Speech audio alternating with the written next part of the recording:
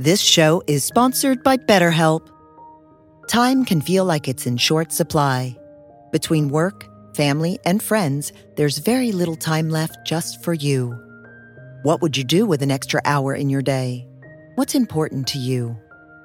Therapy can help you find what matters to you so that you can do more of it. It's a great way to increase self-awareness, build a greater sense of purpose, deal with overthinking, and more. If you're thinking of starting therapy, give BetterHelp a try. It's entirely online and designed to be convenient, flexible, and suited to your schedule. Learn to make time for what makes you happy with BetterHelp. Visit BetterHelp.com/BeHereNow today to get 10% off your first month.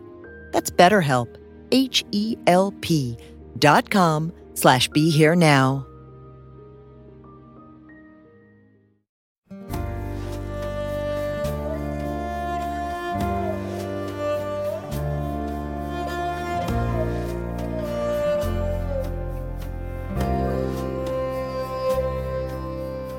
Welcome to the Krishna Das Pilgrim Heart Hour. This podcast is a manifestation of our interconnected lives, and we wish to keep it free at all costs, if you can say that.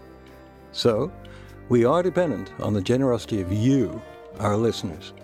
So, please go to mindpodnetwork.com/KD and either use the donate button or just bookmark the Amazon portal. We receive a small percentage of however much you pay for whatever you bought. Nothing extra for you, but a tangible contribution, if small, for us. You could also sign up for a free trial with the voluminous audible.com. We get something out of that too. We thank you for the support and allowing us to continue presenting Krishna Das's excellent talks. So, I've been a student of Baba Ram Dass since the 70s. Woke up to the world the same way you all did, with the power of chemistry. It took me many years, until the last year or two, till I really felt Babaji. I mean, it was all about... You felt? Babaji. Baba? Neem Karoli Baba. Oh, okay. His spiritual essence. It was all the other. It was the philosophy. It was the devotion. It was everything else. The teachings. But and it's only now that I feel him. I know him. I have a picture of Baba on my puja table in my house, and whenever I have company, I put it away. Smart. Oh, do tell. That's my issue. I got a whole wall full of puja, and then the air conditioning people came. And I'm thinking, they're going to bomb this fucking place if I don't close it, if I don't put something over that. Whatever I do, it's my business. It doesn't need to be, the whole world doesn't have to know about it. So if I feel it's going to make people uncomfortable, I just put it away. If I feel it's okay, I leave it there, that's all.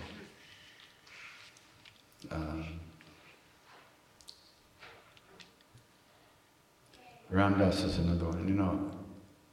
I tease him these days. I say, you finally become who we thought you were 40 years ago.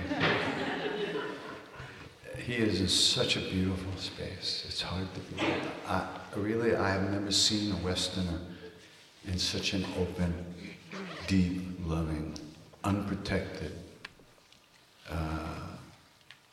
so beautiful. Really, it gives me hope that there might be some hope for me. But I doubt it. Okay.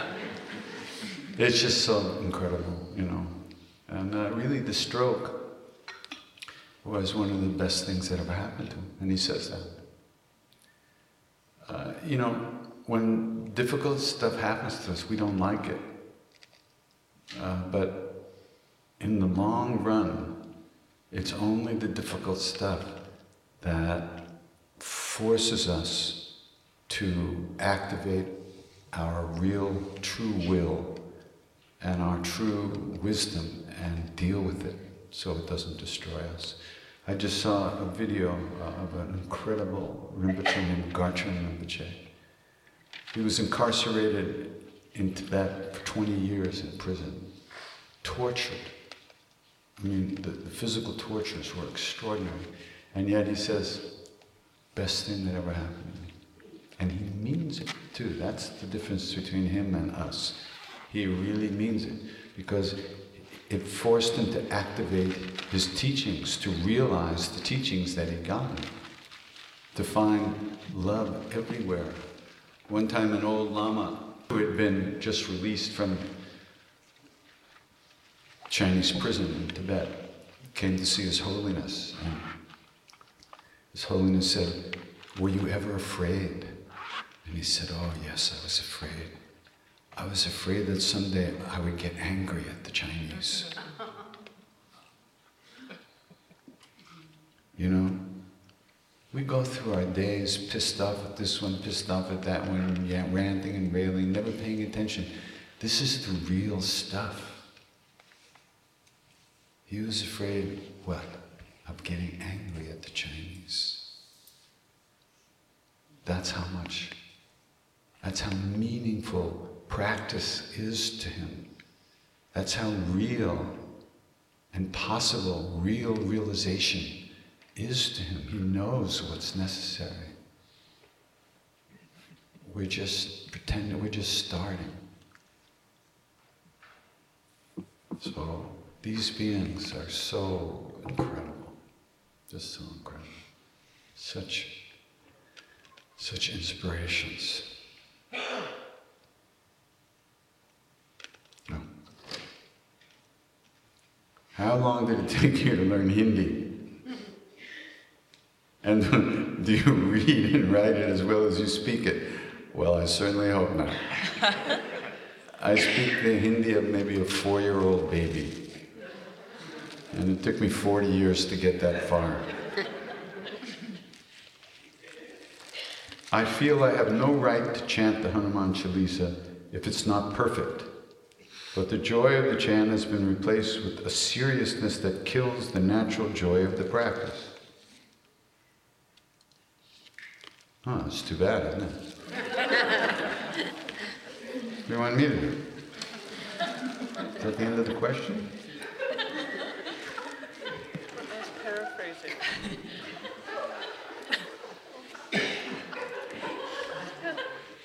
No, okay. I'm sorry you feel so bad, and I'm sorry you're so goddamn serious. First of all, I've been singing the Hanuman Chalisa for 40 years, and I still don't have it perfectly right. Westerners, you know, in Hindi, there's 4 T's, okay? How many T's are there in English? There's 4 D's. How many D's are there in English? We don't hear the difference between ta, ta, ta, and ta, do we? They do. So I gave up. I just sing it the way I feel like it, and Maharaji likes it. That's all I can tell you. First time I sang it for him, he corrected me on one word, and I got so flustered I forgot the whole thing. And he said, okay, never mind, just sing. And he never corrected me after that. So I figured if it doesn't bother him, it ain't gonna bother me. So whoever asked this question, get over it, stop being so serious, chant it from your heart, make it an offering to Maharaji, and you know, relax. Okay? How to know whether, I should read these things first, right? But anyway. How to know whether the desire one experiences is the source of life force, and is it linked with one's life purpose? Could somebody translate that for me? How to know whether the desire one experiences, what kind of desire? Chocolate. Huh? Chocolate, I think. Desire for chocolate? Yeah. Is the source of life force, and it is linked with one's life purpose.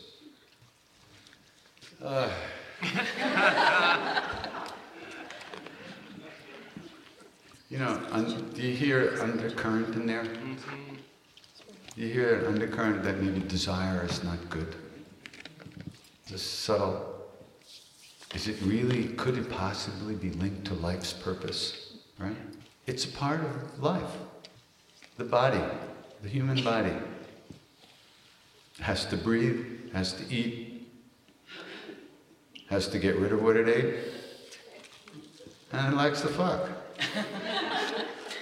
Those are natural desires. There's nothing wrong with any of that stuff. What we do on top of that is what screws us up. And what the culture does in order to control us, like certain religious organizations who claim to be the Word of God and are out there fucking little boys and girls. I'm not going to name any. This is the Kali Yuga. This is the Dark Ages. This is disgusting. That kind of stuff. And it's all based on fear of sex. That sex is evil. We cut it off. We don't talk about it. We don't do it. And then they wind up screwing the walls because they don't deal with it. You can't not deal with energy. You can't not deal with hunger. Okay, I'm not going to eat. You're going to die of starvation. I'm not going to deal with sex. It's going to go to your head and make you crazy, and you're going to do things that you wouldn't do if you would only treat yourself like a general, normal human being. It's impossible unless you have a real guru who can take your energy and transmute it and put you on the right path. But that's very rare. Very rare. Sexual energy is big-time stuff.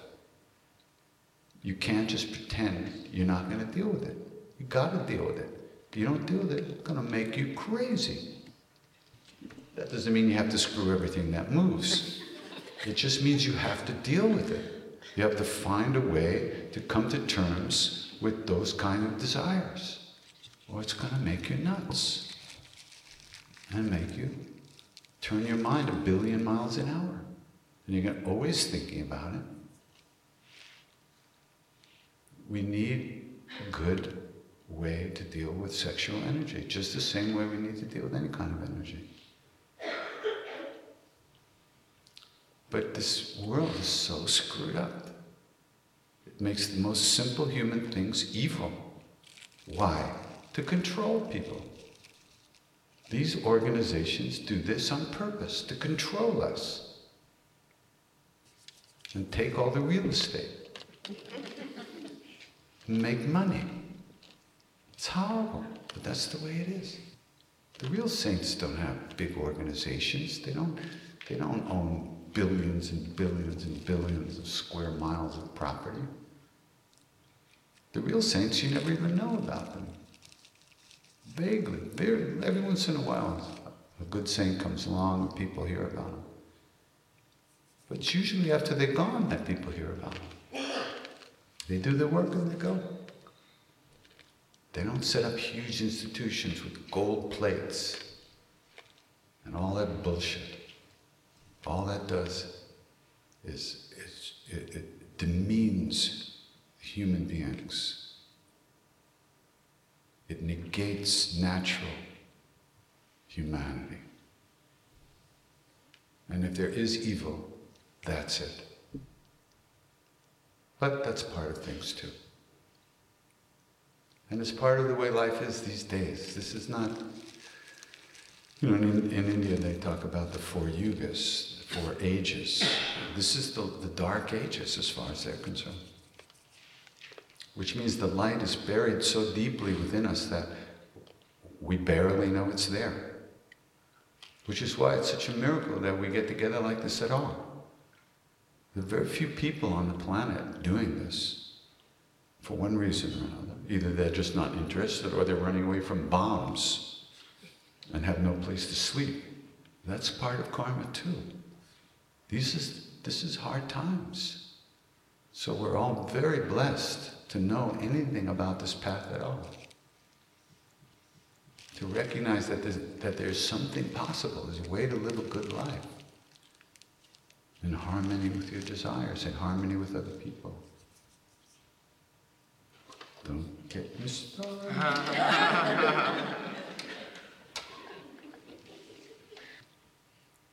That doesn't mean there's not good people in all those organizations, by the way. There's wonderful beings in all organizations. It's just that The organizations themselves, by definition, pretty bad. Pretty bad. Because once you start getting power, it's intoxicating. You can't. It's not so easy to give it up. You think you have power. And yet, you still have to take aspirin when you get a headache. You got no power. You can't stop the rain from falling. You have no power. You can't make the sun come out. You can't stop the earthquakes. You can't stop the tsunamis. You have no power. You have a little power over other human beings who give their power to you because they think you're better than them. Not so. Completely. Maharaji never did that. He never took our power. He didn't even need us around. His mantra was, go away.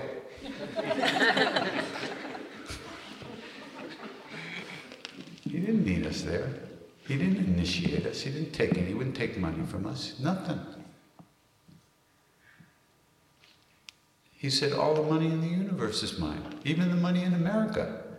What do you want to give me this few bucks for? Get out of here. The freedom, the joy of being with somebody like that. Someone you can trust. Trust. You know how rare that is? To be with somebody that it doesn't even come up. Total trust. Total love. You can't give yourself fast enough. You can't give it away fast enough. You can't. It's just, you can't. You want to just give everything, but you don't know how. It's very rare. And yet, all that is in here.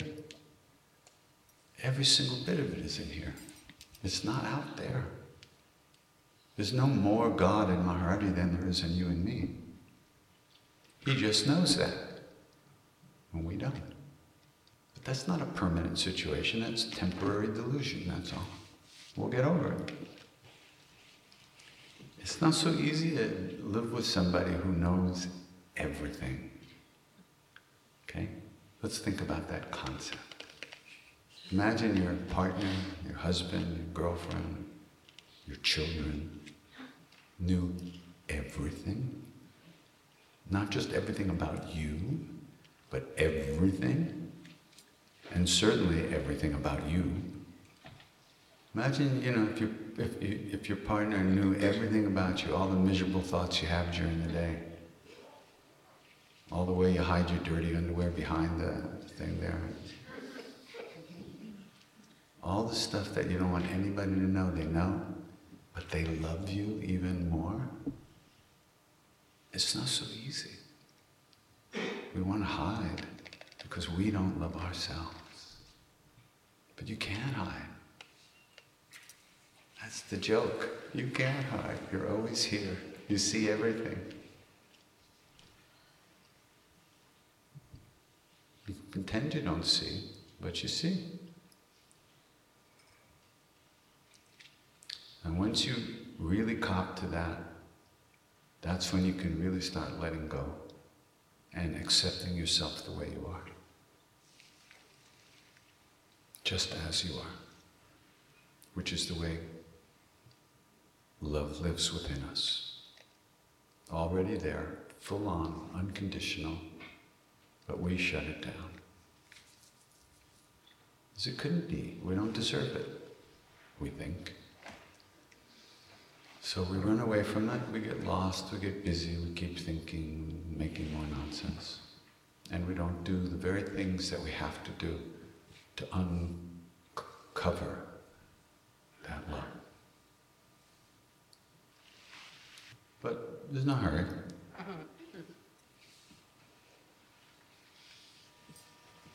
The spiritual enlightenment and the guidance, the spiritual guidance you've been talking about, is India like the only place we can go and get it? No, that's where you get dysentery. Enlightenment you get right here, where you are, wherever that is. There's nowhere to go to get it. It's inside of you. Period. There's lots of teachers in America. Lots of lamas, lots of yogis, lots of saints hanging around, giving their teachings. Why bother go getting dysentery and, you might as well just stay here where you can do the work without having to get a whole new set of problems to deal with first. It's just a waste of time. However, if you're called to India, go. Just don't drink the water. I love India. India is my home. When I stepped off the plane for the first time in 1970, the minute my foot hit the ground, I went, whoa, I'm home. And I realized I had never felt at home anywhere before that moment. It was an incredible feeling. Which is why I never learned Hindi. I figured I ought to know it. So I never studied it. And as a result, I don't know it. So, but enlightenment is our own natural state of being, right now. But our thoughts, our emotions, our emotional programs, that's what's covering it all up. And the fact that we can't bring our minds, we can't calm our minds at all. We have no peace of mind whatsoever. Find a little peace of mind, you'll find enlightenment. You don't have to go anywhere to find that, it's inside of you. You might want to go places where temporarily you can be in an atmosphere that's helpful to quiet down, less TV, less internet, less phones, less mating and dating. Just where you can kind of at least face some of the things that pull us out of ourselves so immediately that we don't even notice most of the time. That's useful to go on retreat for some period of time. Then you gotta come back and deal with all the shit anyway. But it gives you a little break, loosens it up a little bit. I think retreats are wonderful. I would like to do longer retreats with people, but I don't know how people would be able to take off work, and do it. But I don't know, we'll figure it out. Because over a week, you're forced to deal with a lot of stuff just from being in a group that's all dealing with practices, talking about the stuff that comes up. It's very useful. I think so. It's useful to me when I do it.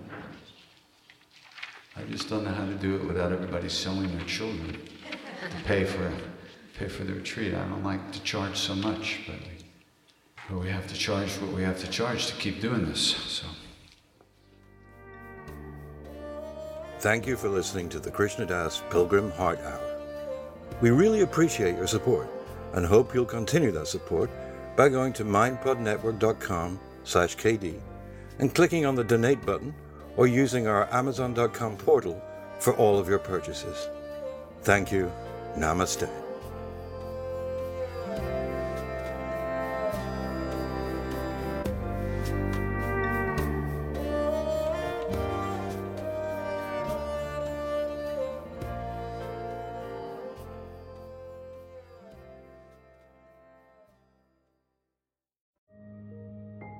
This show is sponsored by BetterHelp.